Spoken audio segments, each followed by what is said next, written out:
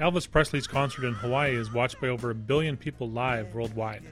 Roe vs. Wade. The U.S. Supreme Court overturned state bans on abortion.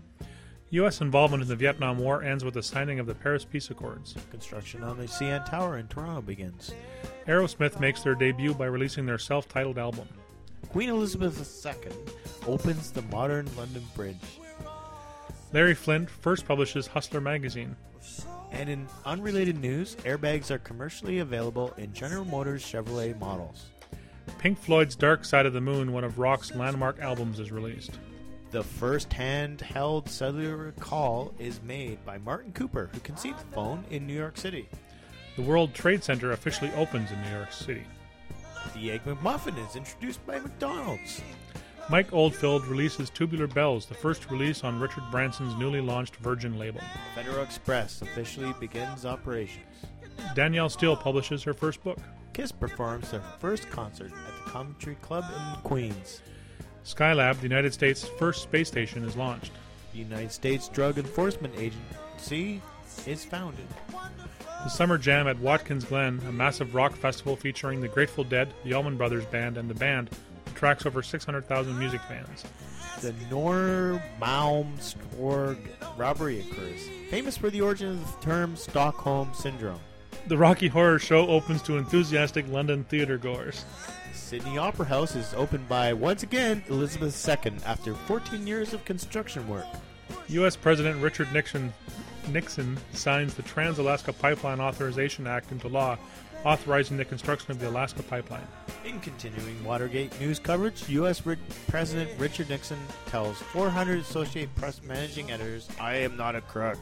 Born this year are David Blaine, Jennifer Esposito, Adrian Brody, Tori Spelling, Heidi Klum, Faith Evans, Juliette Lewis, Monica Lewinsky, Kate Beckinsale, Dave Chappelle, Rose McGowan, Shannon Elizabeth, Nev Campbell, Seth MacFarlane, and Tyra Banks. And continuing with the B list of deaths, President Lyndon B. Johnson, Edward G. Robinson, Noel Coward, Pablo Picasso, Veronica Lake, Bruce Lee, Betty Grable, Lon Chaney Jr., John Ford, J.R.R. Tolkien, Jim Croce, Pablo Neruda, Gene Krupa, Bobby Darin, all passed away. At the Grammys this year, Best Pop Vocal Performance by a Female was Roberta Flack for Killing Me Softly with his song. Best Pop Vocal Performance by a Male was Stevie Wonder for You Are the Sunshine of My Life. This is for Alan. Best Country Vocal Performance Female was Olivia Newton-John for Let Me Be There. Woo!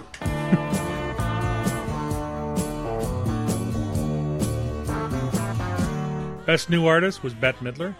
Record of the Year was by producer Joel Dorn and Roberta Flack for Killing Me Softly with his song. Album of the Year went to Stevie Wonder for Inner Visions. Song of the Year was again Roberta Flack for Killing Me Softly with his song. In the Billboard Top 5 Singles, Tony Orlando and Dawn tie a yellow ribbon around the old oak tree.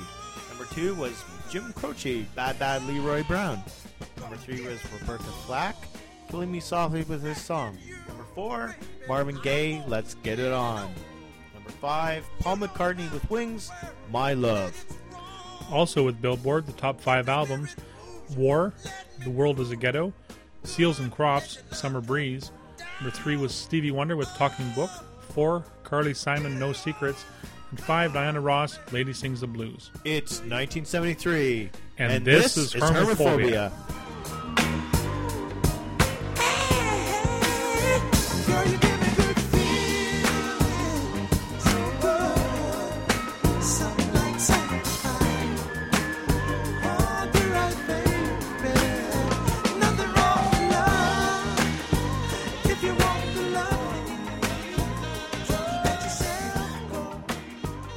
Hermophobia 27. I'm Alan. And I'm Mark. And I'm Ross. And we're here to talk about the films of 1973. So what do you guys think? What was the consensus? Good year, bad year? I thought there was a lot of really good movies this year and some real stinkers that were totally unwatchable. But, yeah, Ross? Yeah, well, same. I agree. I think there's a lot of stinkers, but every year has lots of stinkers. And I really like this year because it showed America the decay of the inner cities and everything. And I saw a lot of movies that had a lot of, it really felt like depression. And we're talking about that a lot now, and we're headed towards that, and we're gonna see another coming of urban decay, and I'm like, bring it on. That's cool. Mm-hmm.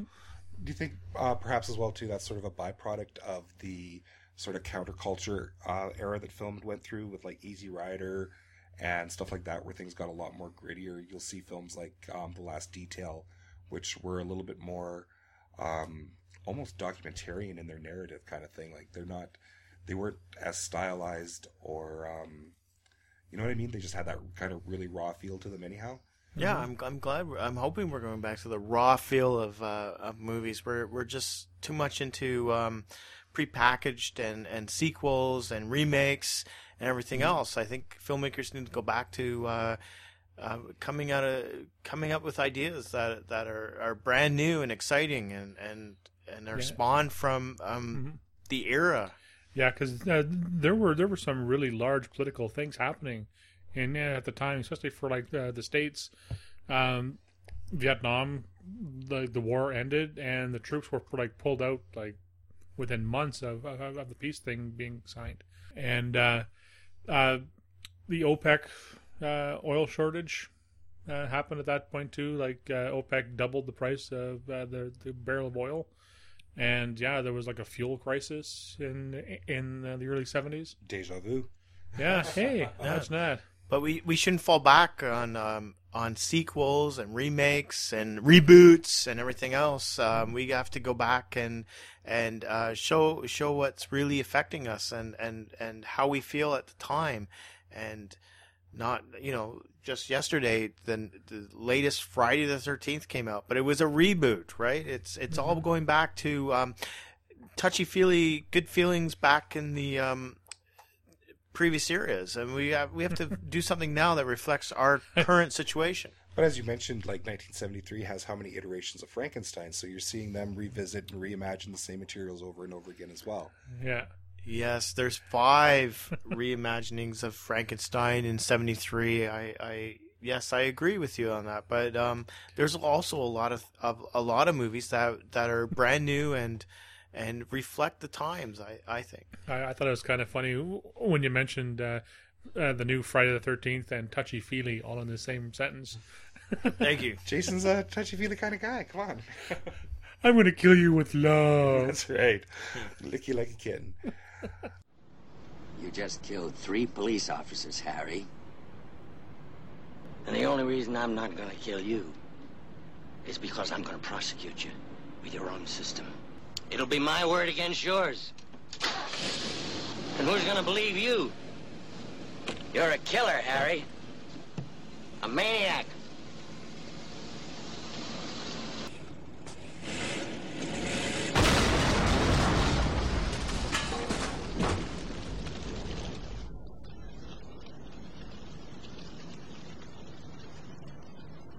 Man's got to know his limitations. Okay, well, let's jump in and take a look at the top 10 grossing films in 1973. Tracking down a top 20 list for 73 was an impossibility, well, at least with the resources that I was able to find. So we'll jump in at number 10. How about you kick us off, Mark, and we'll go down the line here. Alrighty, it's a Roger Moore James Bond movie, Live and Let Die. Now, here's something that a lot of people think is a modern day thing. It's a reboot. Reboot, you think of the Hulk. Hulk came out, in 2003, and it was rebooted last year. Mm-hmm. And Live and Let Die was a reboot. It was Sean Connery up to then, and they brought along Roger Moore. And a lot of the things that Roger Moore does in the movie reboots the character. He doesn't wear a hat when he comes out and shoots the screen at the beginning. He drinks, he doesn't drink shaken not stirred. He drinks, I think it's bourbon. And he does a lot of other things in the movie that they wanted to make something totally new vision with the character. They didn't bring in Q for the first time since the first movie. And did a lot of different things. And eventually, of course, they brought back a lot of these things. So the fans made a big... Mm-hmm. They made a lot of noise about it, and they wanted Q back, and they wanted to see martinis, shaken not stirred, and everything else. And Don't you think that maybe they went a little too far by trying to make it more modern? It was such a bad ripoff of a blaxploitation film for the most part. Yes, but everything was in that year pretty much. Well, but no, there was blaxploitation, and then there was really bad versions of it, and this was it. I found this movie almost unwatchable. I fell asleep during it. About the only good thing I remember about it is the theme song. It has lived on to today. Plus, the boat jump was a Guinness World Record. Really? And it wasn't supposed to hit the car at the end. It was supposed to not do that. And when the sheriff said fuck after that happened, well, they didn't say that. They drowned it out with something. That was also improvised in the scene. They kept it in. But it broke a record, and that's basically all I remember about it. And plus, he jumped across a bunch of crocodiles, which sort of got into the campiness, the Batman 1966 campiness of James Bond, jumping over the heads of the crocodiles like some sort of weird pitfall game. Yeah. Also, this was also the introduction of Jane Seymour to the viewing public. Yes. Later to be known as Dr. Quinn, Medicine Woman. All right, number 9 is Peter Bogdanovich's Paper Moon, which we will likely be talking about a little bit more later. And number 8 was Last Tango in Paris. Again, we will probably be talking about that one a little bit later as well. Number 7, Robin Hood, the animated movie by Disney. Number 6 was a Clint Eastwood Dirty Harry film, Magnum Force. Any comments, guys? I liked it. But then again, I'm a Clint Eastwood fan, and I like Dirty Harry movies.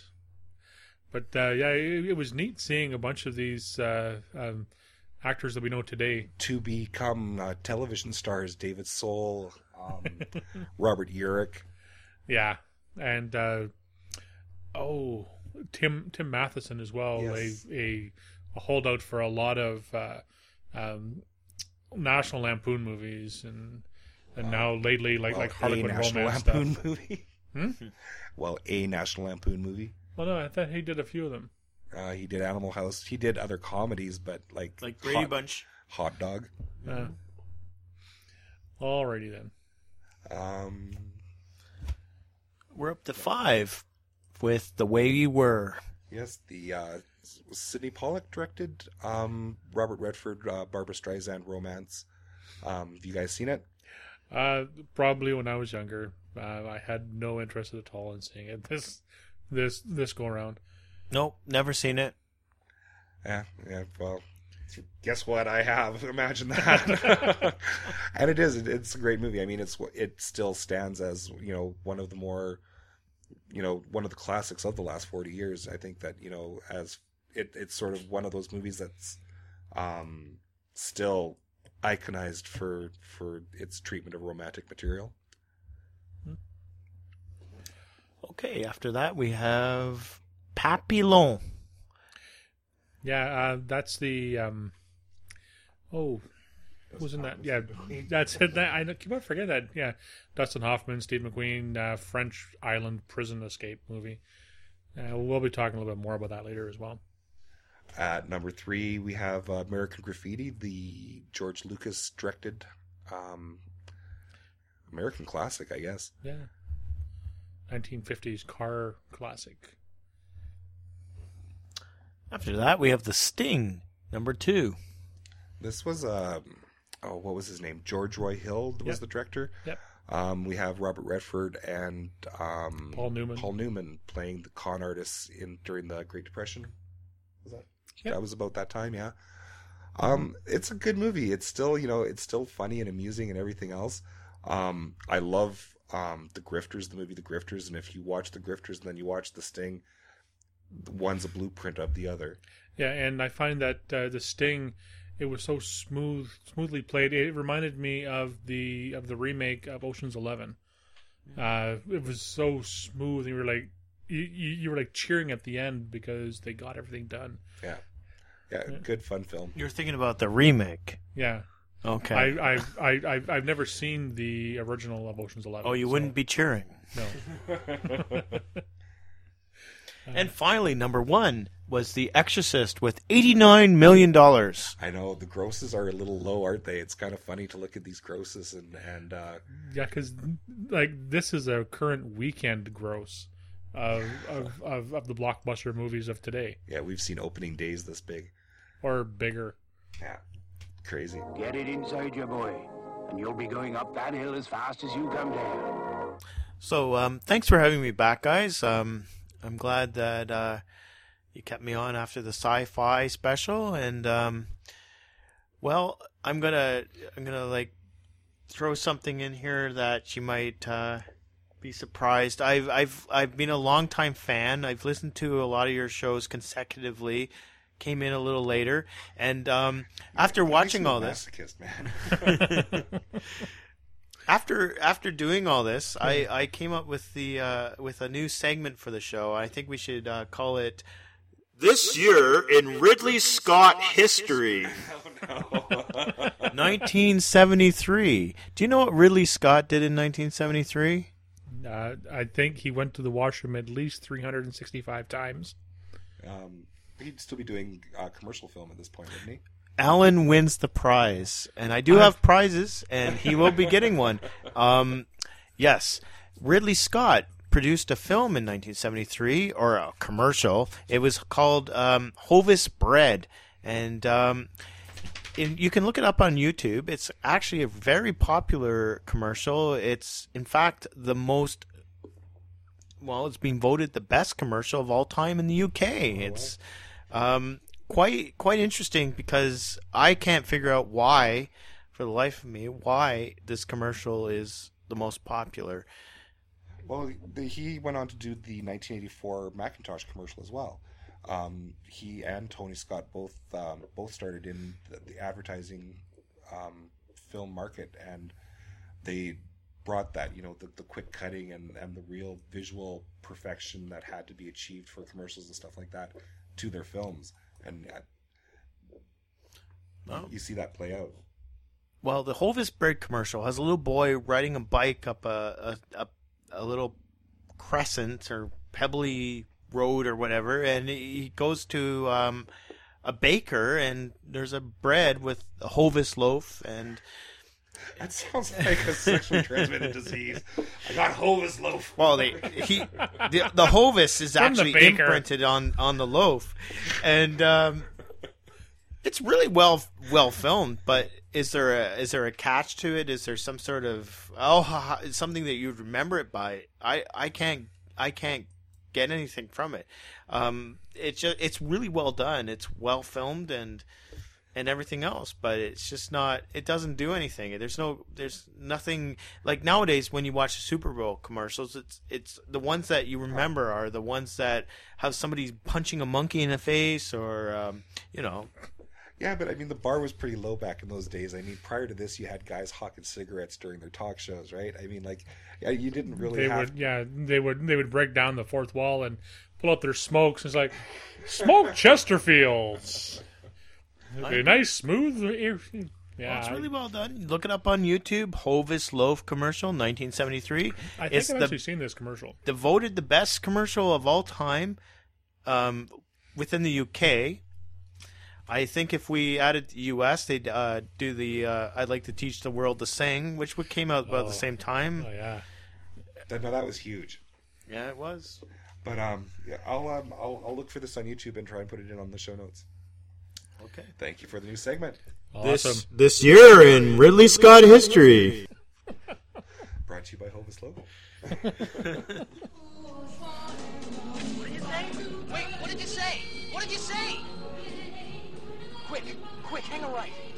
What? Why? Steven, cut over to G Street. I just saw a vision. I saw a goddess. Come on, you gotta catch up to her. See anything? Come on, Kurt. We can't be spending half the night chasing girls down for you. Lori, I'm telling you, this was the most perfect, dazzling creature I've ever seen. She's gone. Get it. She spoke to me. She spoke to me right through the window. I think she said, I love you. Okay, we're going to take a look at some of the overrated and underrated films of 1973. I don't know about you guys, but my knowledge, my viewing of 73 films isn't quite as expansive as it would be in the later 70s and 80s and 90s and 2000s.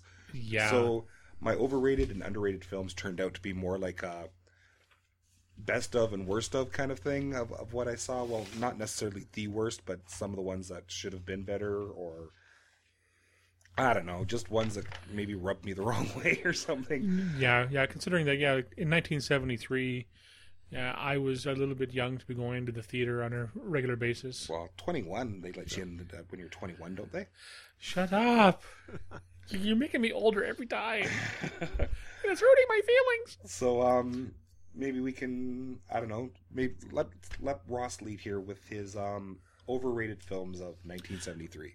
Well, overrated started back in 1971 for me with the Don't series, and if you go look on YouTube, once again, I'm going to talk about YouTube. I'm not some sort of publicist for YouTube, and I know you already are looking for the Hovis bread commercial, but there's also a great commercial by Edgar Wright, who did a trailer for Don't, which was a fake movie. Actually, it didn't come out, but it sort of epitomizes what was wrong with the early 70s, especially from the UK. There was a lot of Don't movies. Don't Go in the Basement, which was from 73, and Don't Look Now, which was actually pretty good. But it was a movie studio's way of tapping into the counterculture and saying, hey, how can we get these hippie kids to go see a movie? Hey, let's make a movie with don't in it, or don't in the start of the sentence,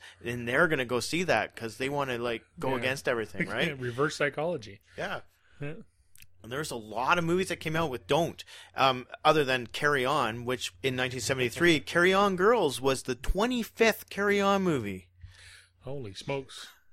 I actually enjoyed some of those Carry On movies because they were kind of funny. Yeah, they had a lot of boobies in them. Yeah, by 1973, they had already cranked out 25 movies, with Carry On Girls being the 25th. So that's all I have for my really overrated. Just sort of a general category that you found to be cool. Mark? Alrighty. Okay, yeah, for mine, I actually had specific movies that... these are ones that I had watched in the lead up to this podcast. Battle for the Planet of the Apes. I remember watching this when I was a kid, thinking, "Yeah, this is awesome." Now, wow, they must have had like about $3-4 for a budget, and they recycled all the costumes. And holy smokes, this was unwatchable. I wasn't able to get past I think about 15-20 minutes of it. And I had to turn it off. Wow. This came after Conquest, right? Yes. Yes. Yeah, it was sort of dwindling by then. They had to make do. Yeah, none of the masks were even like the mouths didn't actually move with what they were doing. It just kind of like ha ha ha. It just moved a little bit. Like Muppets have more facial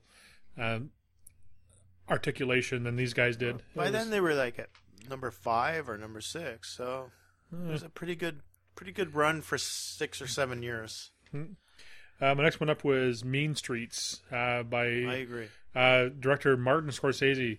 And you would think with a cast like Robert De Niro, Harvey Keitel, and David Carradine, Robert Carradine, you would think, okay, these guys are stand-up actors.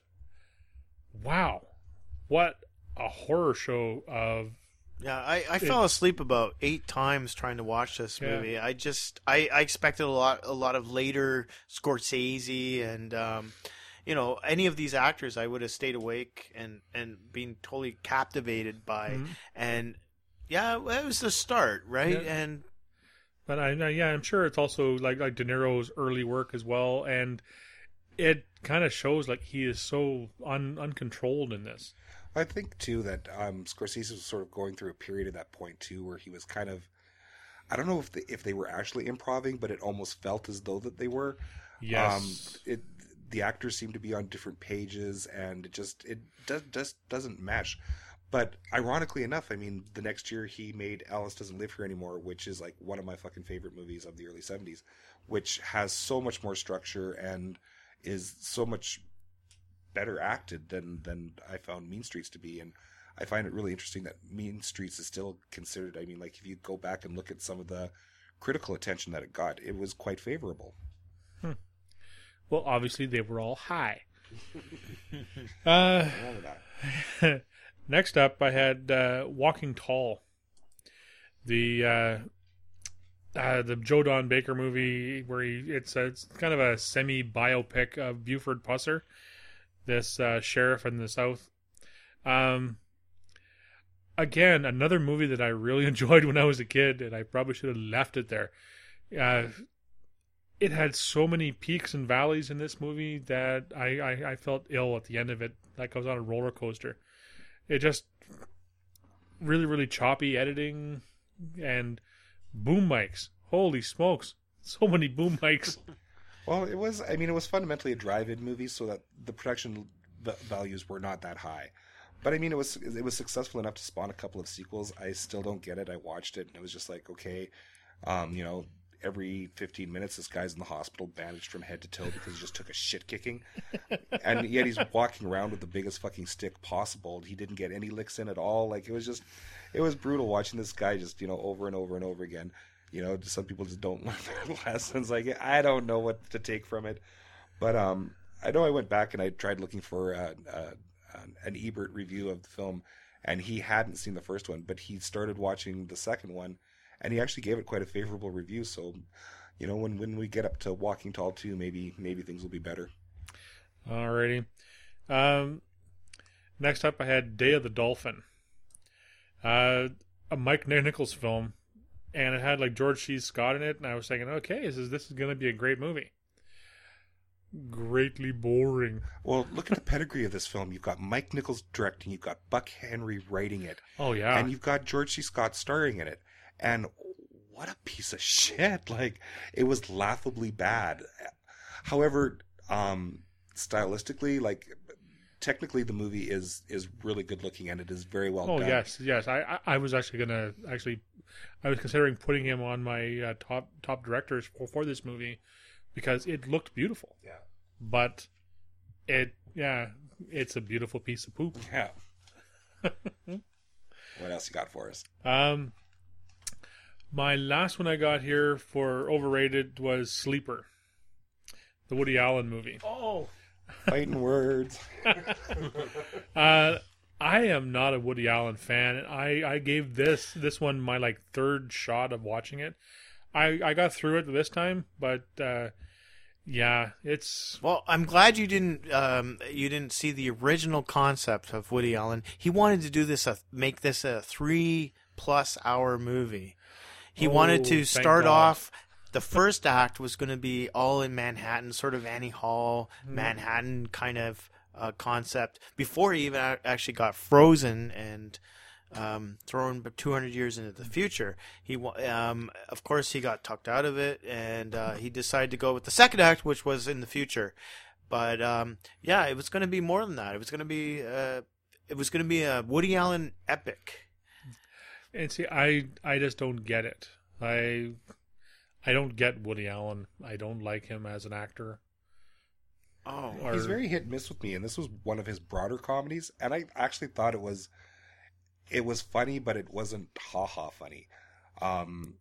Some of the situations when he'd be stunned or dazed, he had that goofy, overblown look on his face, like really, really hamming it up, and you lose me at that point. Like, I'm no longer in the movie. I'm kind of going like, anybody could have turned in this performance. It was smart. It had some really, really, really interesting ideas. It really utilized some of the modern architecture that was happening back then, like those houses and stuff like that. Like, you still see them in other films, like Brian De Palma's Body Double, or actually Charlie's no, Angels. That similar style. He filmed most of his movie in Denver.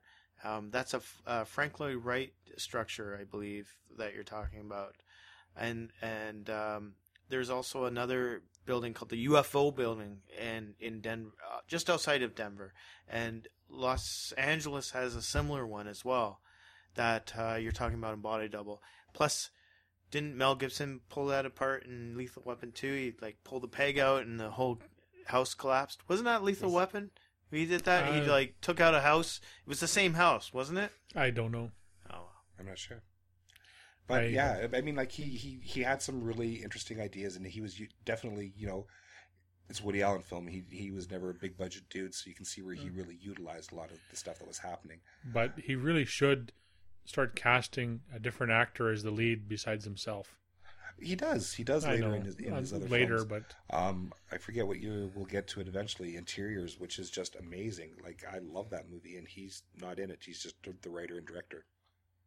Of course, it's not a comedy. It's a pretty depressing drama. But alrighty. So, what were your overrated movies for this year, Alan? Well, on my list, I had Walking Tall and Day of the Dolphin as well. So we've been there, done that. Also on here, I've got The Last Tango in Paris, the Bernardo Bertolucci film with Marlon Brando and Maria Shriver. And that waste of butter that they that's just it. Okay, you know what? When you're sticking butter up somebody's tuchus, it's like, what the fuck is that about? Like, you had this sadistic character who I couldn't get invested in at all in this really twisted romance. I mean, like, okay, it's fucked up, but for me, it worked in 9.5 weeks. It didn't work for me in Last Tango in Paris. Yeah. And did you notice the prevalence of misogynistic views in this movie? I was actually going to bring that. I was going to bring that up later on. Okay. Actually, let's sort of save that for later on. Sort of maybe talk about that kind of thing. These aren't the droids you're looking for. Well, no, it's cool. You know, people will know it's coming, and that's all good and everything. But also, the last one that I had on my overrated list was American Graffiti. I know that this is an American classic. I know that so many people really, really love this film. Happy Days is based on this, you know, which ran for frickin' ever. 11 years. Yeah. But I never ever connected to American Graffiti. And for me, it's like, okay, it's kind of like, you know, pick out the faces that are going to be somebody someday. And that's the only fun that I have watching it. You know, you see Harrison Ford, you see Suzanne Summers. You see Ron Howard in there too. Yeah. Richard Dreyfuss. Harrison Ford. Lamat, what's his name? Paul Lamat.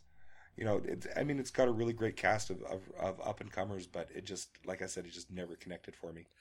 Yeah, I remember seeing this in the theater actually when I was living in Elliott Lake, and I remember walking around the aisles for the first half of it. It seemed kind of boring for me, but I still had a good time. A lot of our parents really connected with it. It wasn't really a story. It was a connection with a time, and they had the songs. They had, you know, what everybody did at the time, drive-ins. But so did Dazed and Confused, and I mean the characters are far more identifiable, and the story is much more engaging than I found American Graffiti to be. Like, yeah, the 50s weren't my time, or the 60s, or whenever it was supposed to be taking place, but neither was that period in the 70s with Dazed and Confused. But I love the shit out of that movie. Yeah, but it was a good time. I mean, we'll bring up Paper Moon later, but Paper Moon was a throwback to the Depression. Yeah. Nobody wants to remember that, and I think Lucas's American Graffiti was something that we wanted to harken back to and think about, especially in the middle of all the shit that was going on in the 70s, early 70s, and I don't think unless one of you can think of something. Can we think of something else before that actually used the nostalgia factor? Well, there's period films, but yeah, nothing that's probably that fresh, probably in the audience's history. Yeah. Not that I can think of, anyhow. Yeah. Okay, so that is the overrated films of the year. How about you start us up again with your underrated films there, Ross? Underrated. Well, let's see. I think Ralph Bakshi deserves a little nod here because Heavy Traffic came out in '73. It was a follow-up to Fritz the Cat. And Fritz the Cat got an X rating. It was the first animated X-rated movie. And Heavy Traffic got one for the first year until it was trimmed down to a R. And it's really good. I really like it. It's, once again, if you've listened this far into the podcast, I'm talking about urban decay and everything. And it really, really hits that home. It's rotoscope. A lot of it is traced over. That means it's like nowadays with blue screen. Same kind of thing where you film somebody walking around doing something, and then you trace over it and then you animate it. That's rotoscoping. Speaking of Days Confused, Richard Linklater, he's doing that these days with Scanner Darkly and Waking Life. Yes, exactly. And some people think it's not really animation, whatever. It's what the story is like. And it's tracing. Exactly. That's not art. From Chasing Amy. Yeah. Yes. It was a good movie, and if I couldn't believe this when I looked it up. Heavy Traffic was the most successful Ralph Bakshi movie of all time. I couldn't believe it. Well, which others did he do? He did Wizards. Well, your favorite, Cool World. Oh, not by a long shot. And Fritz the Cat.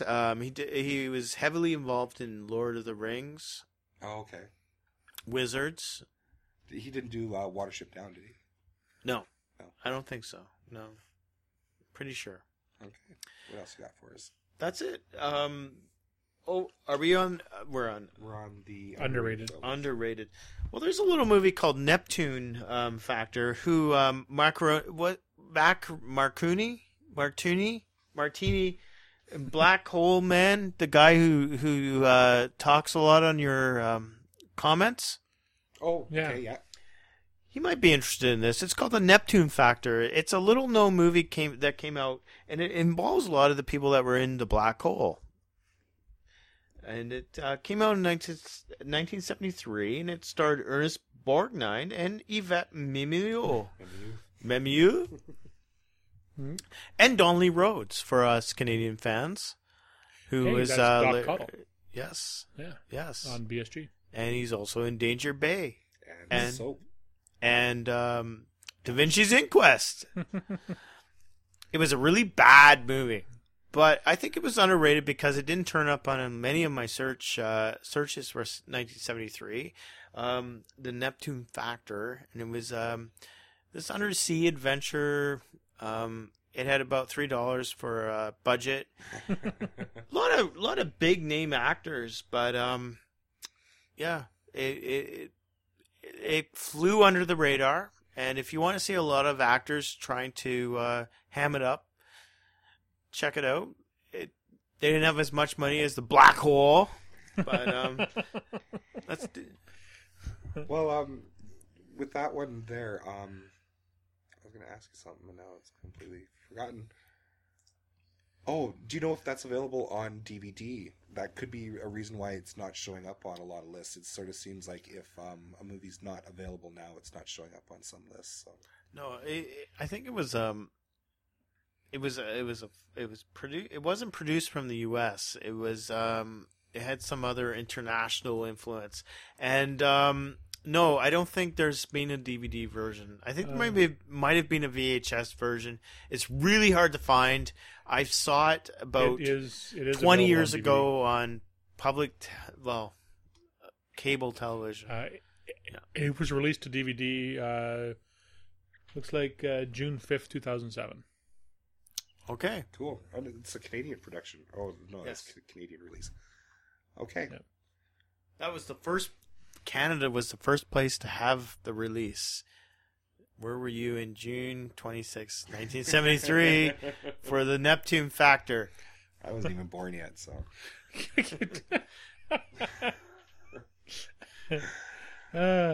Okay. Is that it Yep, for your... that's it for me. Okay. Yeah.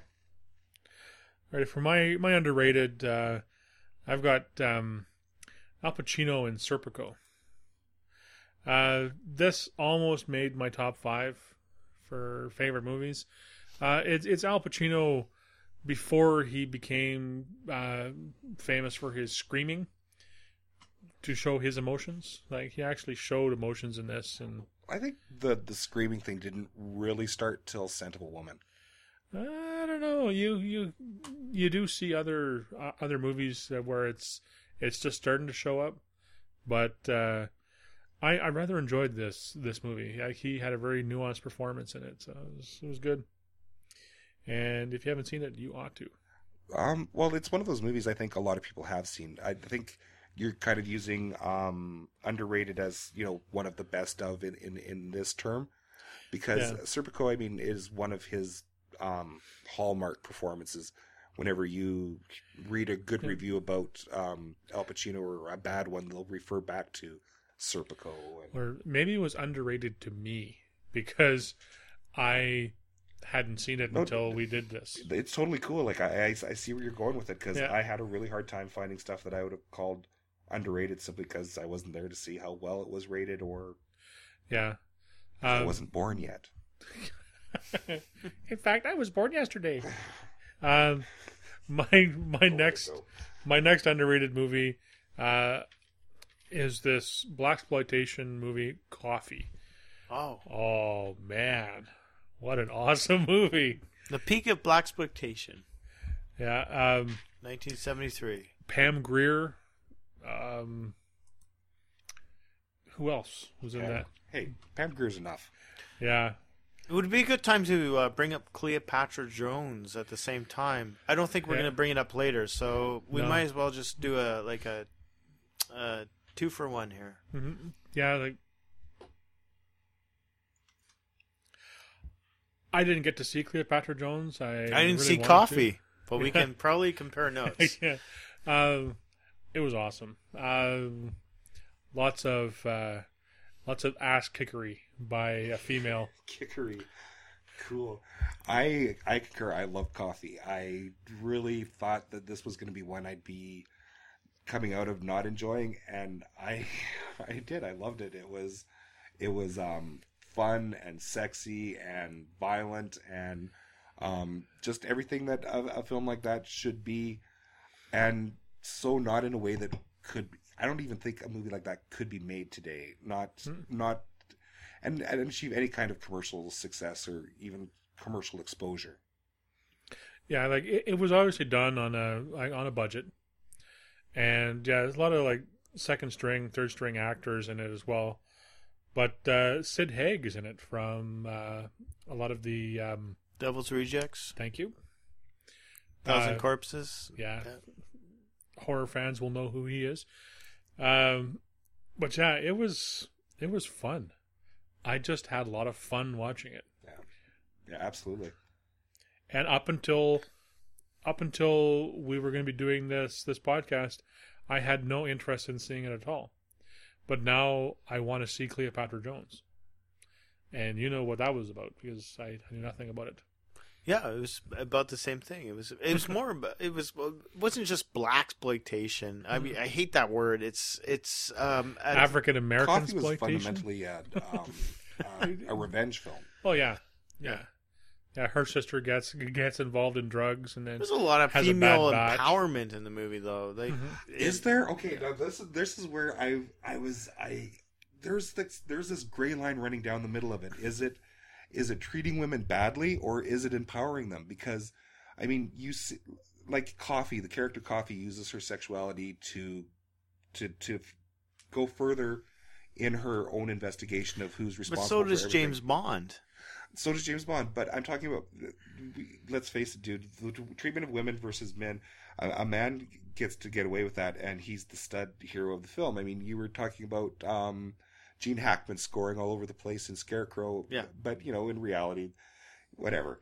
So, but when you've got a female character doing that stuff, I mean, in most films, women are punished for their sexuality, whereas Coffee actually kind of gained, and it's just weird. It's like, do we, as a society today, would we I mean, look, Madonna's a fine example. You know, you'll either have people cheering her on for using her sexuality to further her career, or you'll get those that say, well, you know, if she wasn't selling sex, she wouldn't sell anything at all. She's a whore. Yeah, so I mean, it's very, very divisive, and I found Coffee to be that way as well too. Like, I wasn't too sure how I should feel about this. Like, is this giving women? Is it empowering women? Because there were aspects of it that were very empowering, but there were other aspects of it too that was sort of like sort of reducing women down to the sum of their parts. Well, I kind of looked at it as kind of a different spin on Buffy, the drug lord slayer. Yeah, that's because she was like powerful. But Buffy didn't fuck all the demons in order to. Only a couple. Exactly. So, are you saying that this is experimental? So we use another, another ethnicity other than the white. No, I'm not. I'm not talking about race at all. I'm just talking about. Of course, no, but but could it be that blaxploitation was the experimental phase of showing women in a different empowerment? That there's definitely an argument for that. Absolutely, maybe now we should get into the whole treatment of women in film back here. Like, yeah. I mean, you do see some very, very strong women in some films, but like The Exorcist, Ellen Burstyn is a really stable character. Don't Look Now, Julie Christie was a very stable character, but you do see a lot of women getting slapped around and pushed around, or being like this way over the top villain in the film, and like Shelley Winters used. Yeah, like that woman, that redheaded woman in Walk Tall, or Walking Tall. Yeah, like it was almost, there were two camps. There were either the crazy psycho bitch, or the woman that you would want to be around. There wasn't a lot of middle ground, and there wasn't a lot of strength being shown on behalf of women. Yeah. That they always needed the man to fall back on. And the man to put them in their place. That too, like watching them. Mark, rescue me here. The Longest Yard. I'm sorry. Yeah. Watching The Longest Yard. Burt Reynolds roughing that chick up in the beginning of the film. I know it's not 1973, but it is in this period. I thought he broke her neck. I know. In one scene, it's like, holy shit. But I guess men's treatment of women in films too is so different back then. Mm-hmm. You couldn't get away with that. Well, they didn't even try and get away with that when they remade it with Adam Sandler. He just did it to her car. Yeah, I mean, there was no way that they were going to let him slap Courtney Cox around before wrecking her car, kind of thing, right? And yet, Burt Reynolds does it in The Longest Yard. Longest Yard, and you still consider him a he's hero. The stud, yeah. Yeah, because just say in the remake, if Adam Sandler would have beaten Courtney Cox like Burt Reynolds had done to his woman, you would have been against him for the whole movie. Absolutely. And there is no redemption from that. No. And he doesn't in the movie either. Like Burt Reynolds, like there is no redeeming factor there. It's all just him beating up the woman at the first, and then and I guess that's the thing with Coffee too, is that she really kind of allows herself to get smacked around. Maria Schneider in Last Tango in Paris, she lets him stick the butter up there, the women are rather permissive in what they let the men get away with, and we wouldn't see that in a film today. Not a widely available commercial film that you're not going to go see My Big Fat Greek Butter Stick, Yeah. Well, actually, one movie that I found that the woman actually had more power than the guy, and it wasn't like bad in that way, was we just watched it last night. Don't Look Now. Yeah, Don't Look Now. In the sex scene, his first move is to go down on her. That's like in normal 1973 things. That would be, no, you're going down. According to urban legend, did it really happen? Well, that's the big thing in the sex scene in Don't Look Now. It had that real. Did they or didn't they? Yeah. Same as Angel Heart. And there's Angel Heart. Postman Always Rings Twice with Jack Nicholson and Jessica anything Lange. With Mickey Rourke, basically. Because you know that Mickey Rourke wants it to really happen. He's so creepy. Okay, so we kind of got sidetracked a little bit there. Whose list were we reading off of? Mine, but yeah. Yes. So it's up to you. Your underrated. To me now. Well, I had Coffee on there as well. Mm-hmm. I think we've talked that one out. I had Badlands on here, where I know that it really isn't an underrated film, but I think it's one of those movies that maybe newer people that are kind of getting into movies and stuff like that might overlook now. This was a really, really cool movie, and you can really see how influential it was. Watching it, I kept thinking over and over again of True Romance. It including the music that they used. I mean, you can tell that Tony Scott borrowed the music to sort of make you think back to Badlands. And in a way, Natural Born Killers as well. Oh yeah, like I found it really close to Natural Born Killers, and it even gets referenced in The Frighteners as well. So, yeah. Did you see Badlands? No. Nope. Sorry. The next one I have, again, not one that is sort of really underrated, but there was an abominable remake done, and I think if anybody out there has not yet exposed themselves to it, they should go back to the original and see The Wicker Man.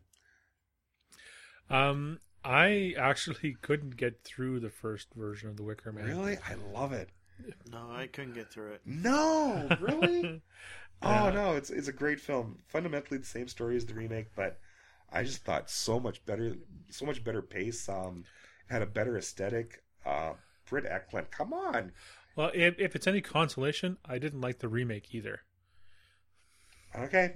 And my last one that I picked was The Long Goodbye, which is a Robert Altman film, which I didn't even know about until we went back and looked at this. I love Altman films, and this, you can really, really see Altman developing his style there. Yeah, it was smooth. It reminded me a lot of, like, in its smoothness of The Player. Yeah.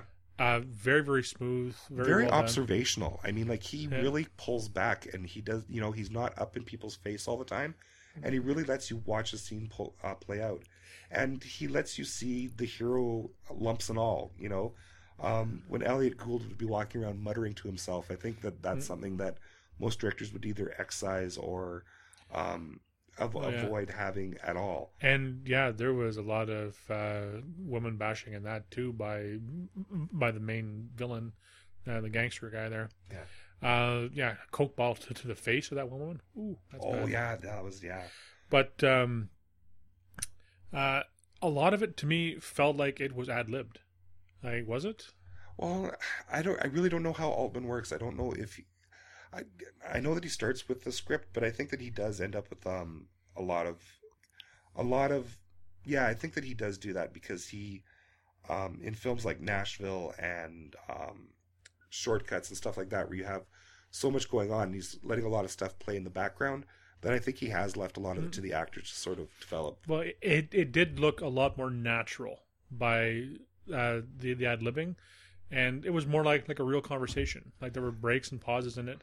More so than, like we were talking about Mean Streets, which seemed so all over the place in terms of where the characters were in the scene. Yeah, but yeah, I guess Altman just has a tighter rein on his stuff at that time. Yeah. But yeah, I enjoyed it. Yeah. And that was just break in there. Except for putting the title song everywhere. Yeah. I know you didn't notice that. I didn't even notice it. But everybody at some point in that movie is singing The Long Goodbye, or it's playing on a radio in the background, or a Mexican band is playing it at a funeral. It's everywhere. I thought I heard the Macarena at one point too. Yes, but no. Yeah, something like that. I did enjoy all the hippie chicks who lived next door to him, who were couldn't seem to keep their clothes on. Yes. Yeah. I thought you might.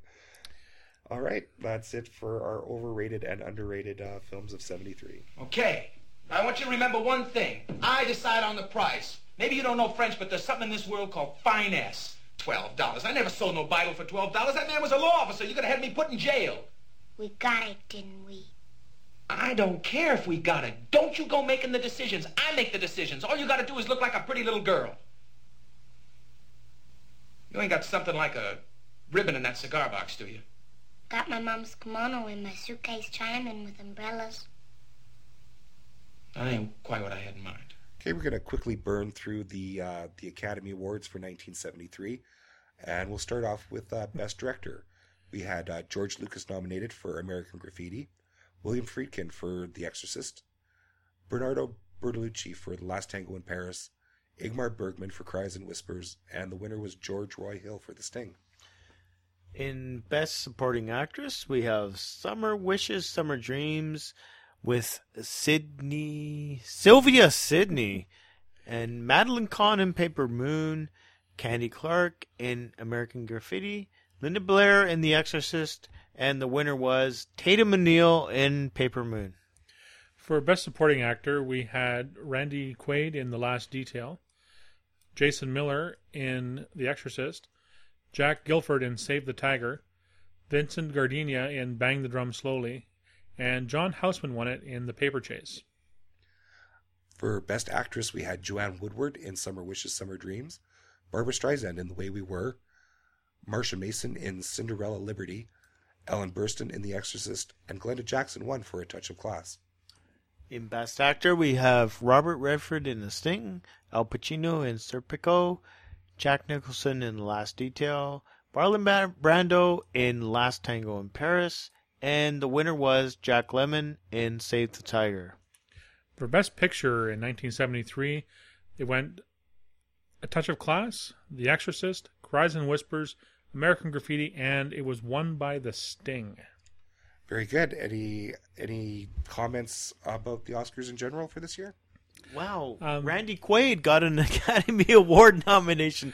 Yeah. I didn't see this, and he was in two movies. That he was in Paper Moon too. Yeah. And I grew up watching him in the '80s with starting off with Saturday Night Live, and then the vacation movies and everything else, and totally did not expect this guy to be such a predominant figure in the early '70s. I know. It's like I had no idea as well. Like I thought, wow. Like when I saw him in Paper Moon, I was like, neat. Yeah, he was in The Last Picture Show too, which was in 72, 71.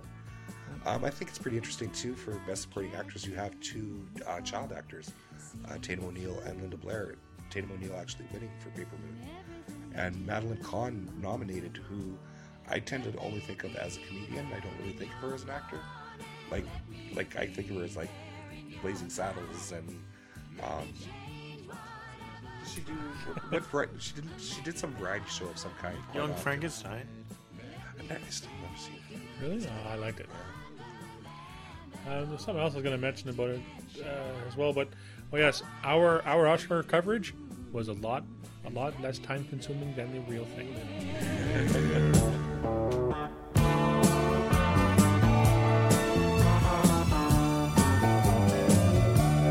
Watching you grow and going through the changes in your life, that's how I know I'll always want to be there whenever you feel. Okay, so that's it for part 1 of 1973. We'll be back next week to talk about many other things, including our top 5s. I can't wait. You never can, dude. So it was great having you again, Ross. Can we expect to see you here on a regular basis? Yes, if you can put up with me, yes. Yeah, absolutely. We're really enjoying what you're bringing to the podcast. And, we definitely look forward to having you here on a regular basis. So you will hear from us. You won't see us next week, but you'll hear from us next week. And until then, bye-bye. Bye-bye. Bye. Let me be there in your mind.